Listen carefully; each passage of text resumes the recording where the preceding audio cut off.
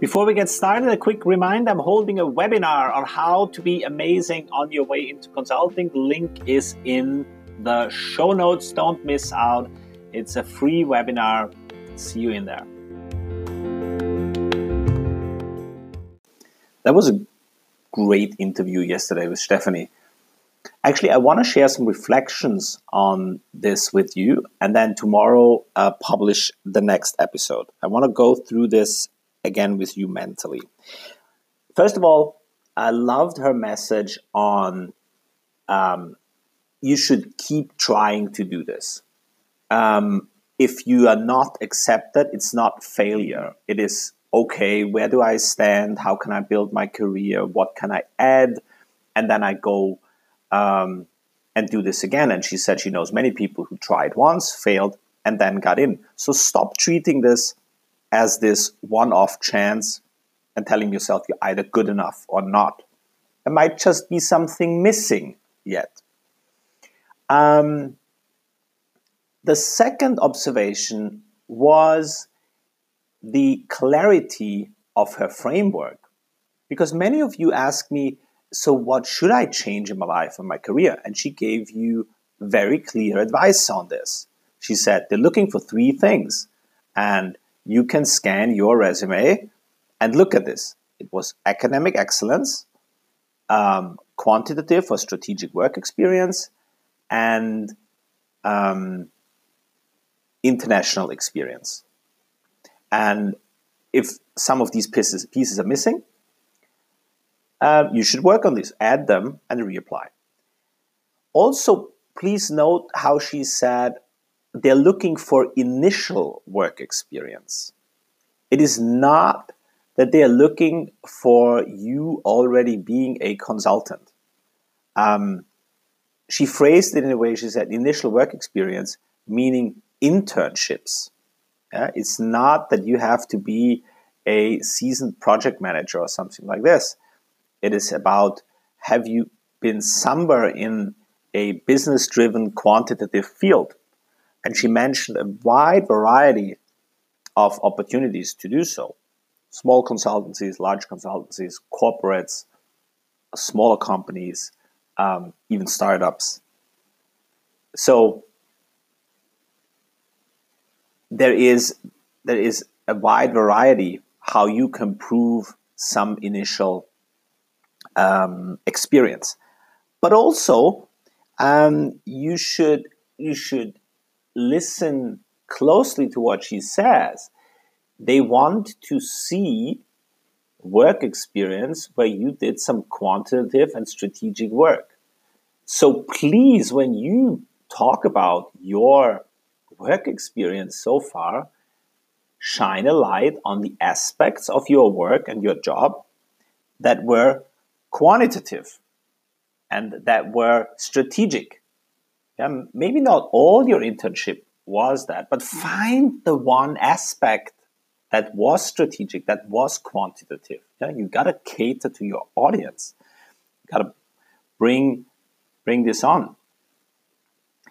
I also thought it was interesting how she talked about it is hard for them to filter. And she very clearly stated that the perfect grades don't yet make the perfect consultant. So they really have a hard time filtering out the people that best fit the team.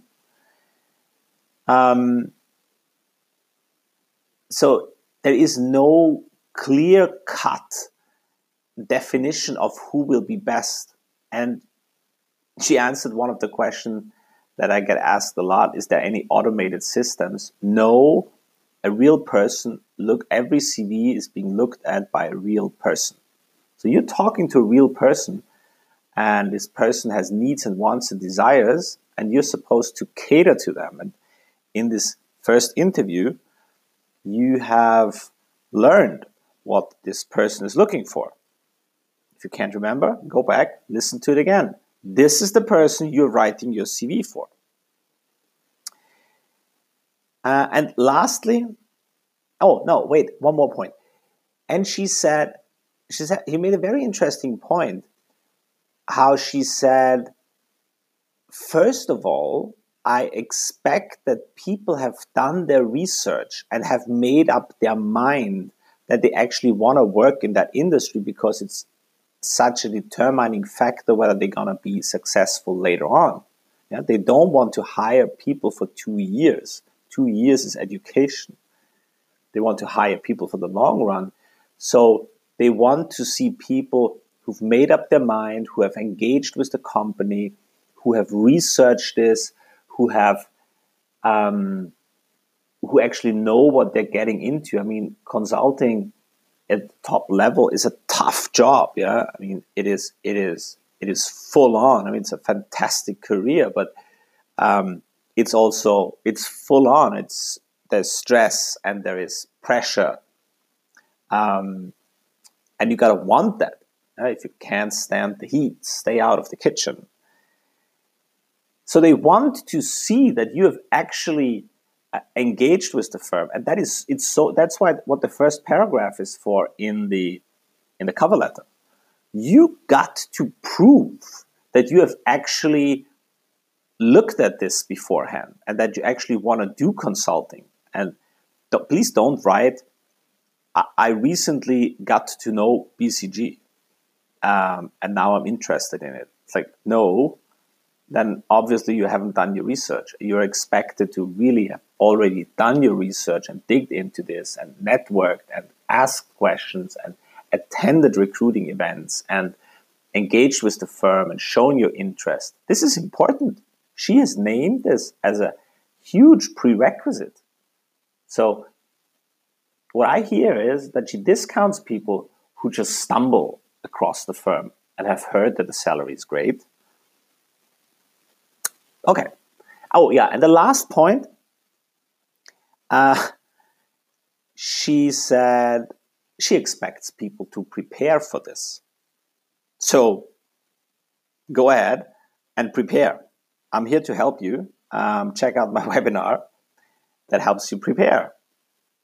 And there is stuff you need to know and stuff you need to learn in order to go through this highly selective process. And it's different things than you think.